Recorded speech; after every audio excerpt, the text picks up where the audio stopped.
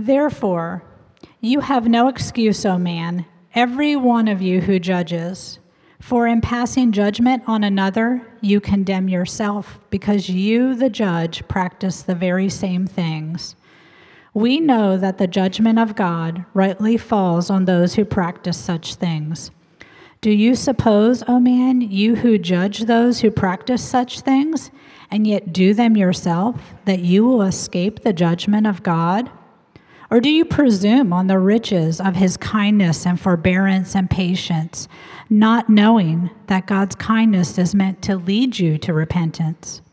But because of your hard and impenitent heart, you are storing up wrath for yourself on the day of wrath, when God's righteous judgment will be revealed. He will render to each one according to his works. To those who by patience and well-doing seek for glory and honor and immortality, he will give eternal life. But for those who are self-seeking and do not obey the truth, but obey unrighteousness, there will be wrath and fury.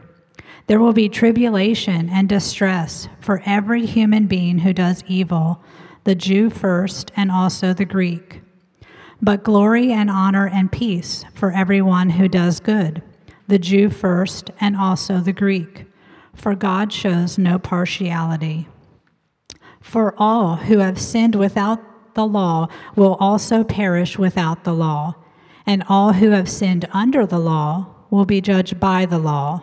For it is not the hearers of the law who are righteous before God, but the doers of the law who will be justified. For when Gentiles who do not have the law by nature do what the law requires, they are a law to themselves.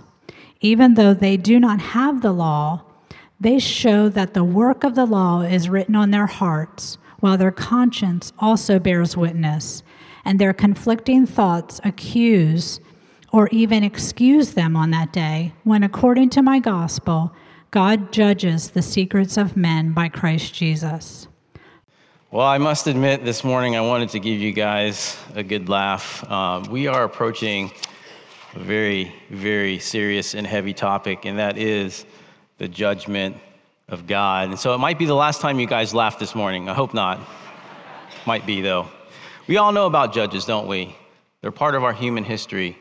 And for almost as long as we have humans' writings, we have found writings of human laws.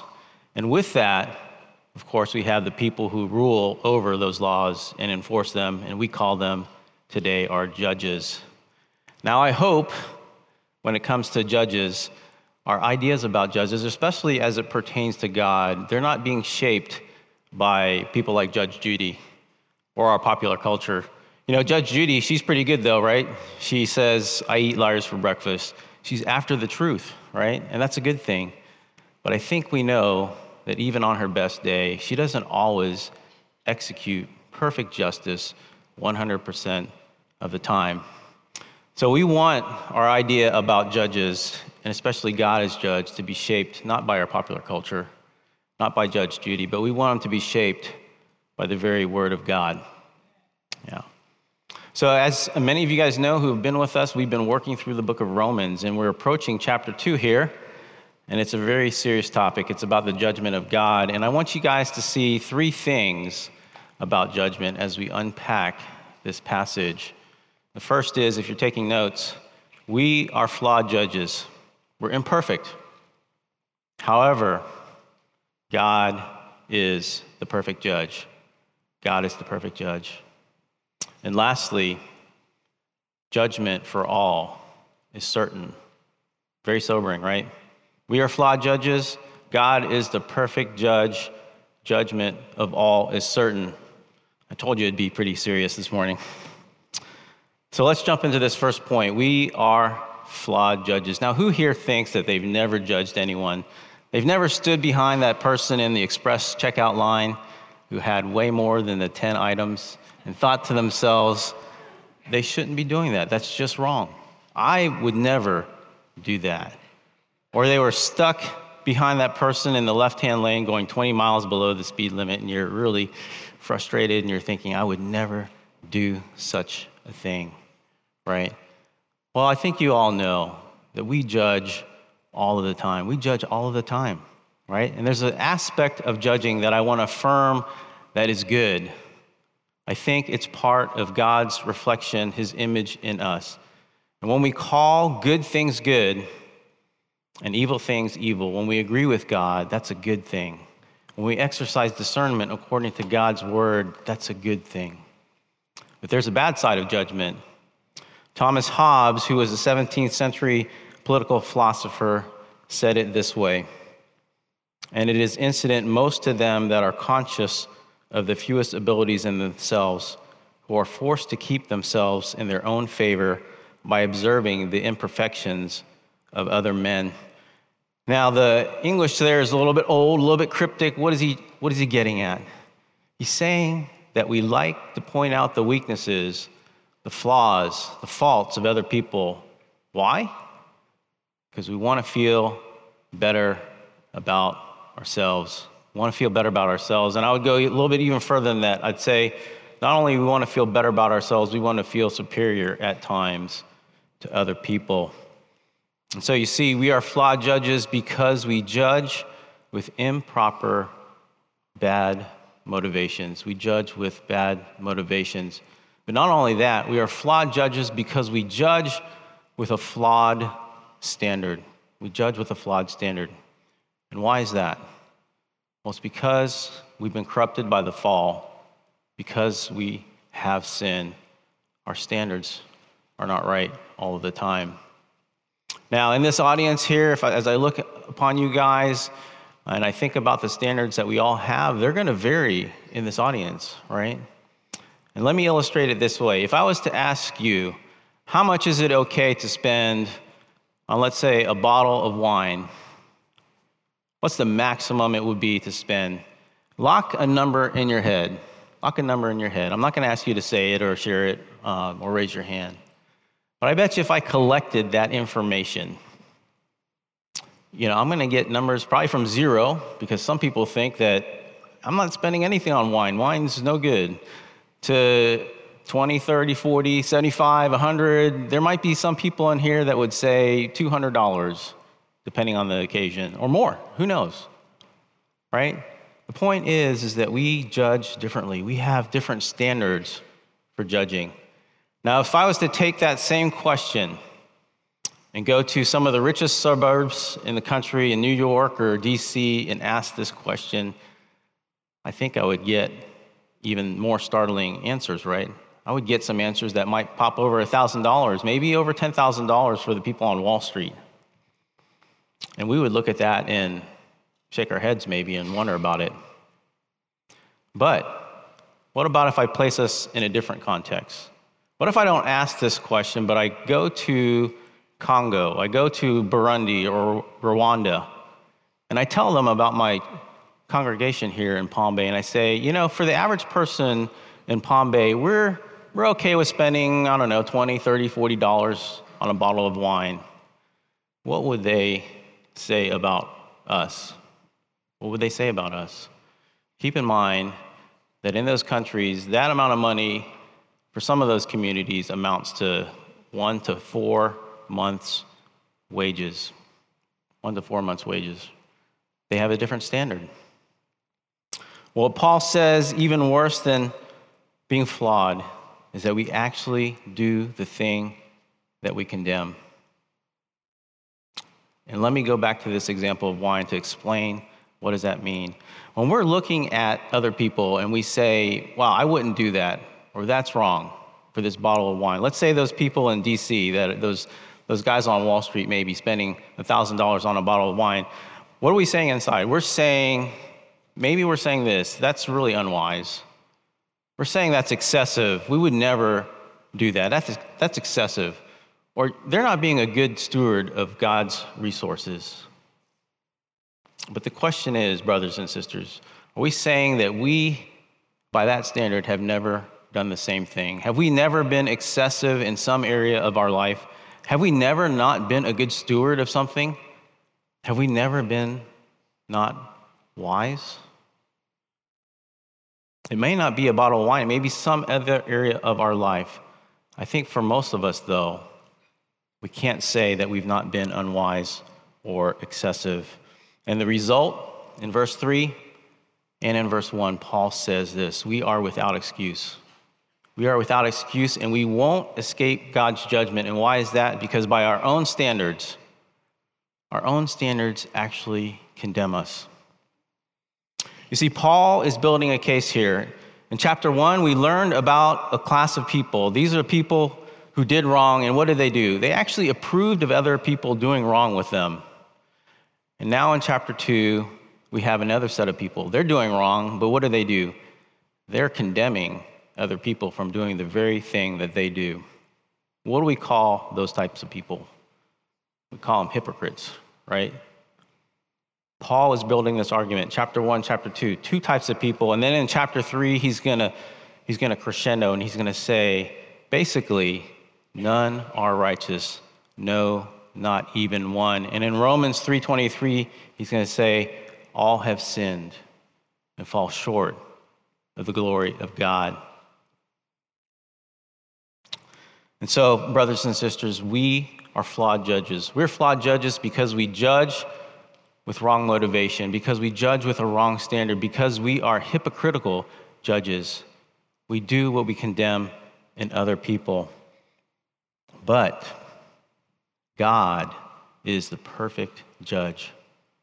God is the perfect judge, and we see this in this passage. In verses 2 and 5, we see that he's righteous. In verse 11, we see that he's impartial. And in verse 16, we see that he judges through the perfect man, Christ Jesus. You know, in our hearts, we want all wrongs to be made right. I think most of us can sense that. We want justice. We want judgment for people like Hitler, like Stalin, like Mao. Even when we watch movies or read fiction, pick your favorite villain, whether it's Thanos, Darth Vader, the Joker, whoever it is, we want them to be held accountable for their actions, don't we? And there will be judgment, but it won't be based on our standards, our biases, our flaws, but it will be based on God's perfect judgment.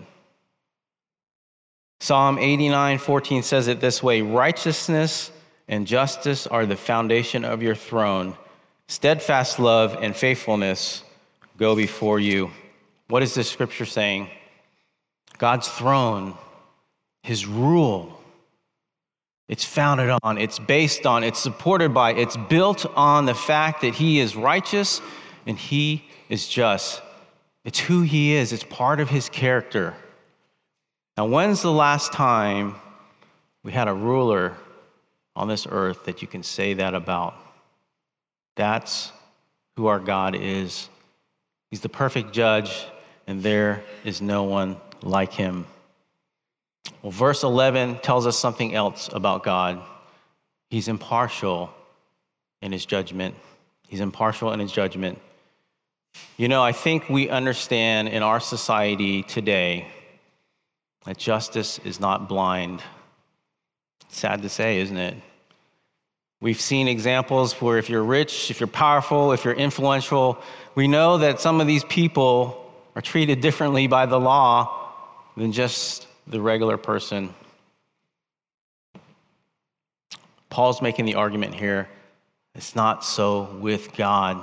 God is not biased in his judgment. He's making the argument whether you're a Jew or whether you're a Greek,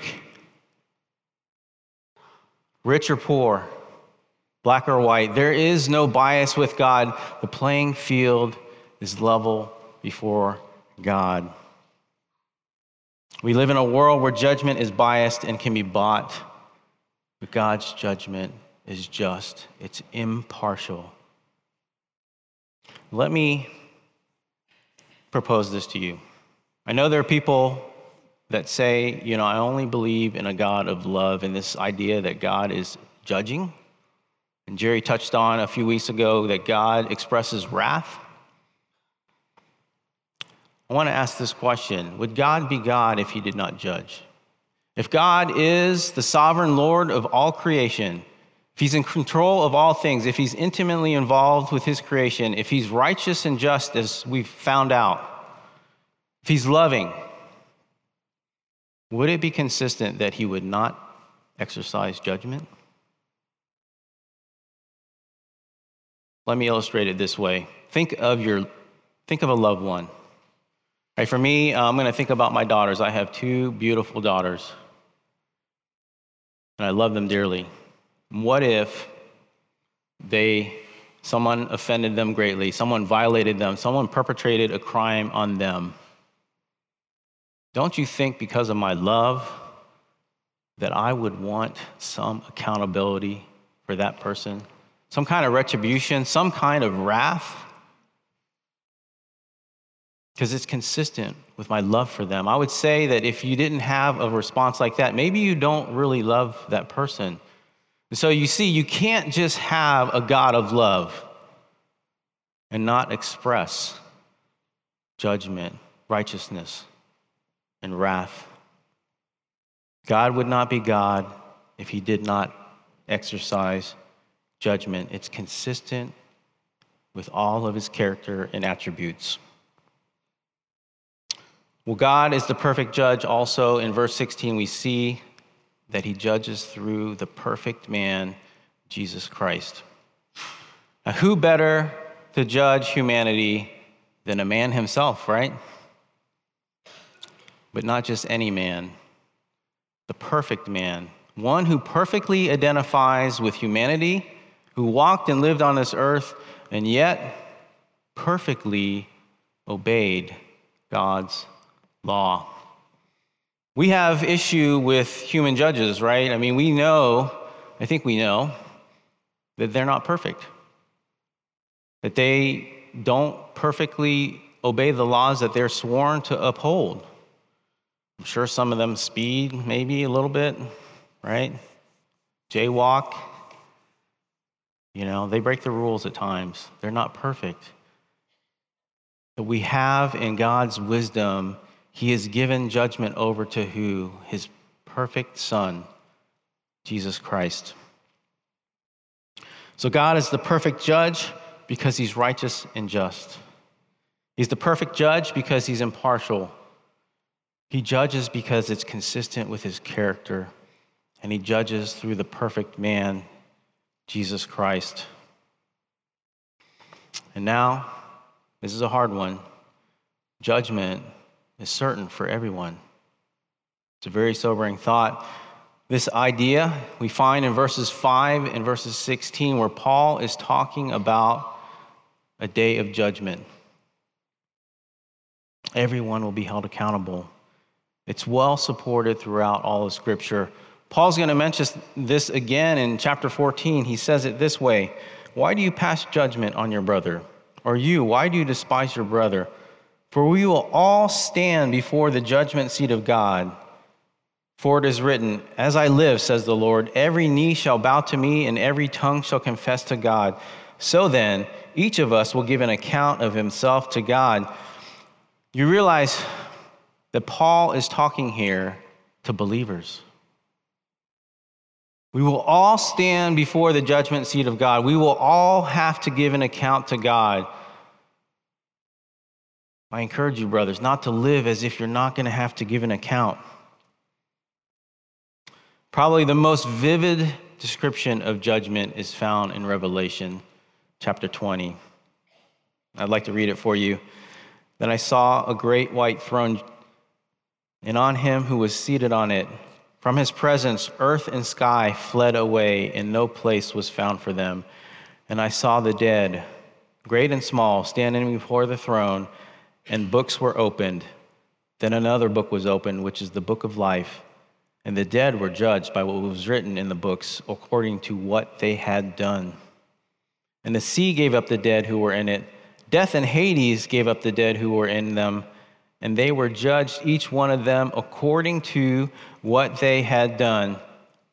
Then death and Hades were thrown into the lake of fire. This is the second death, the lake of fire. And if anyone's name was not found written in the book of life, he was thrown into the lake of fire."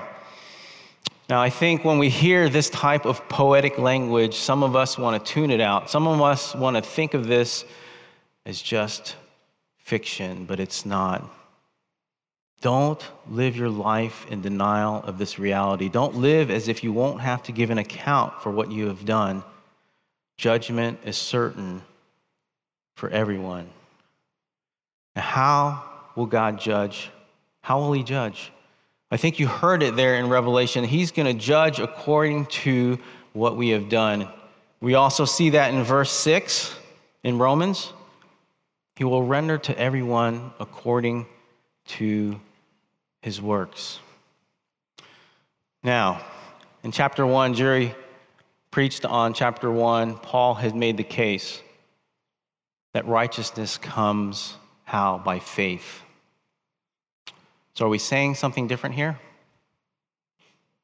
I want to affirm to you that justification by faith is what we believe. It's what Scripture teaches. It's one of the great doctrines that comes out of the Reformation. It comes out of Romans.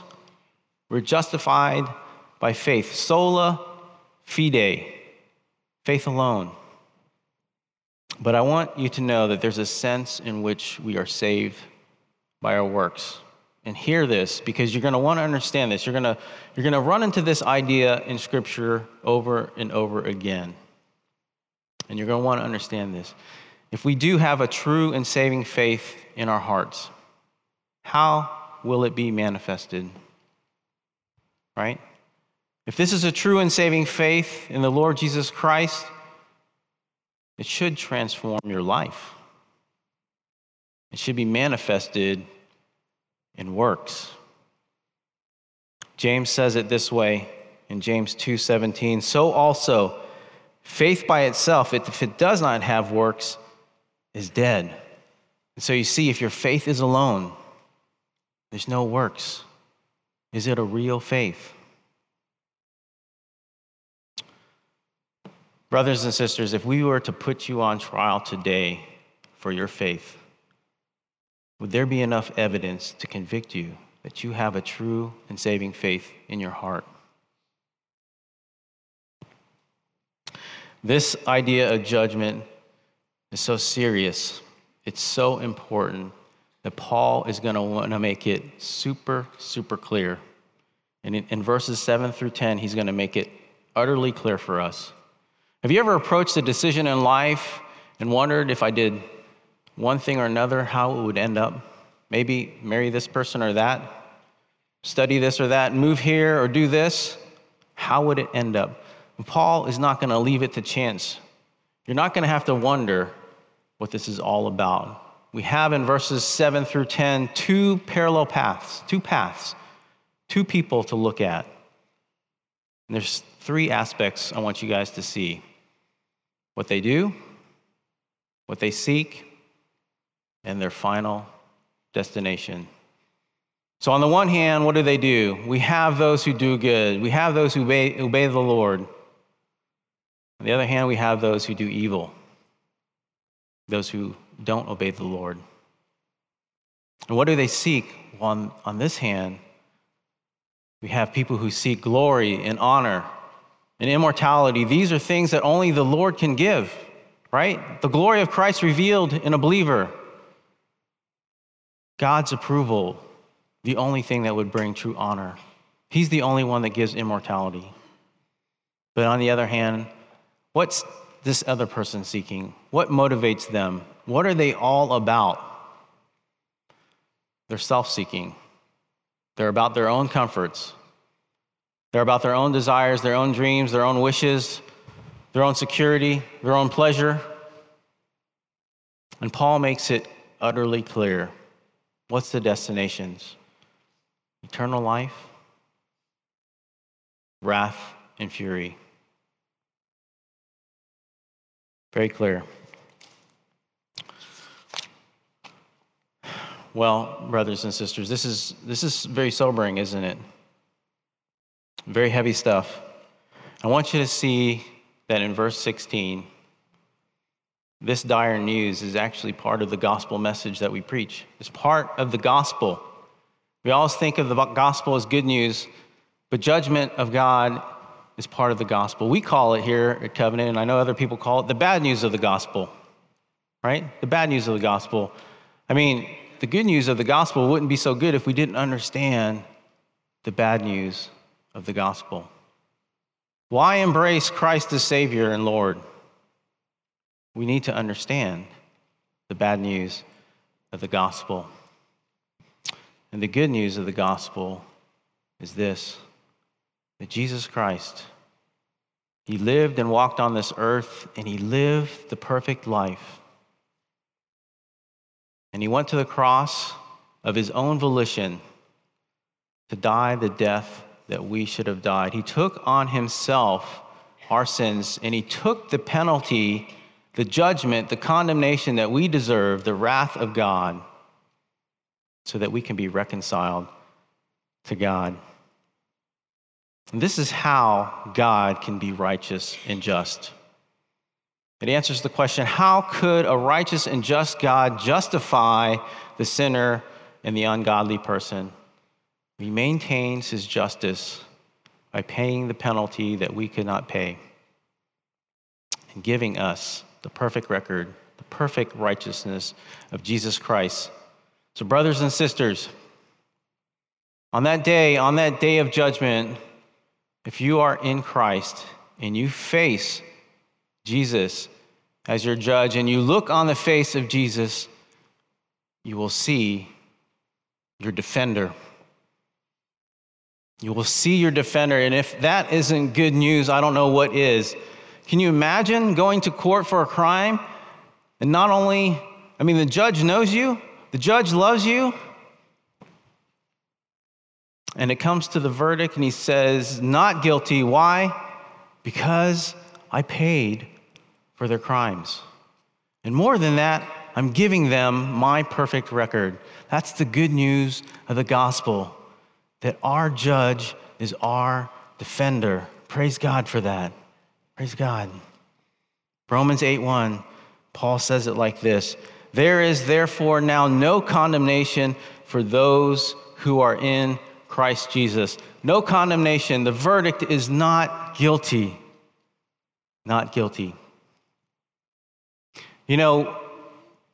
I talked earlier about judging other people, looking down on other people, wanting to feel better about ourselves.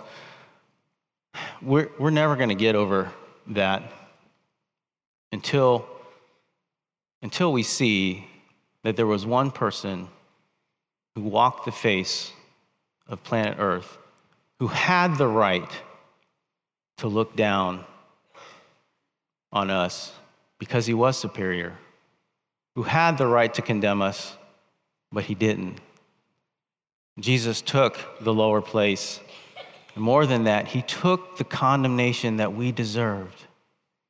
That's the power of the gospel. When you see how utterly beautiful, how utterly worthy, how utterly glorious Jesus is and what he has done for you, he is worthy of our praise. That's the power of the gospel to break our sin. Because there is moral balance in the universe, because God is a moral God, one way or another, your disobedient works will be paid for by yourself, by the wrath of God, or by the work of Jesus Christ. So I urge you, don't live in denial. Don't live suppressing the idea that God exists. Don't live suppressing the idea that you know, imprinted on your heart, you have a standard of right and wrong. And for some reason, it seems to align with people throughout all the ages, all over this planet, different societies and different cultures. Don't suppress that knowledge.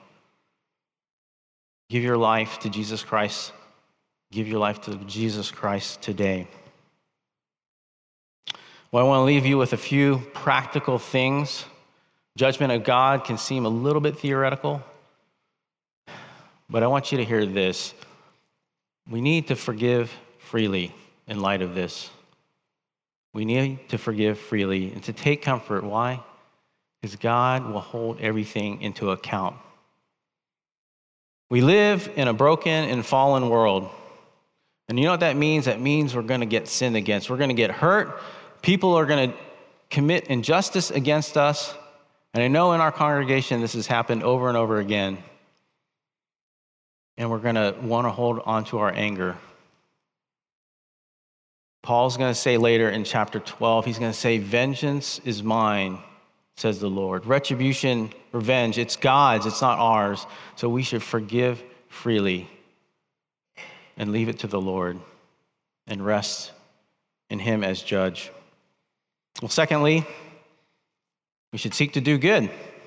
We should seek to do good, not to gain justification, not to gain acceptance, but because we are justified, but because we are accepted, we should do good.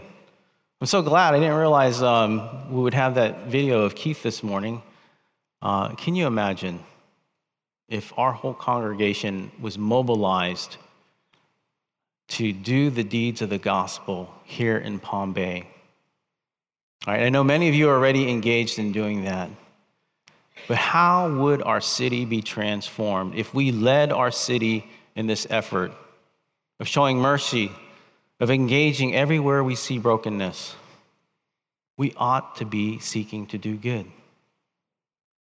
And finally, because we know there is a final day of judgment, we should be fervently engaged in evangelism. You know, why hasn't the Lord come back yet? Why hasn't this final judgment taken place? Well, Paul answers that in verse 4. He says, or do you presume on the riches of his kindness and forbearance and patience, not knowing that God's kindness is meant to lead you to repentance? God hasn't come yet in Jesus Christ. He's being patient. He's bearing with us. Why? So that we would turn to him. And so, until that day comes, the people of God should be engaged in telling other people about this great news, this awesome news of being reconciled to God through his Son, Jesus Christ. Would you pray with me? Oh, Father, you are the mighty God. You are a loving God. You are a righteous God. Justice is found nowhere else, truly, but in you. And Lord, we thank you. We thank you that we can trust that you will right all wrongs. We thank you that one day everything will be held into account. We thank you that you see the brokenness, the offenses. You will make it right, Lord. And we thank you most of all for the love that you have shown us in your dear Son, Jesus Christ, giving him for us. Thank you, Lord, for that. We praise and worship him this morning. It's in his name we pray. Amen.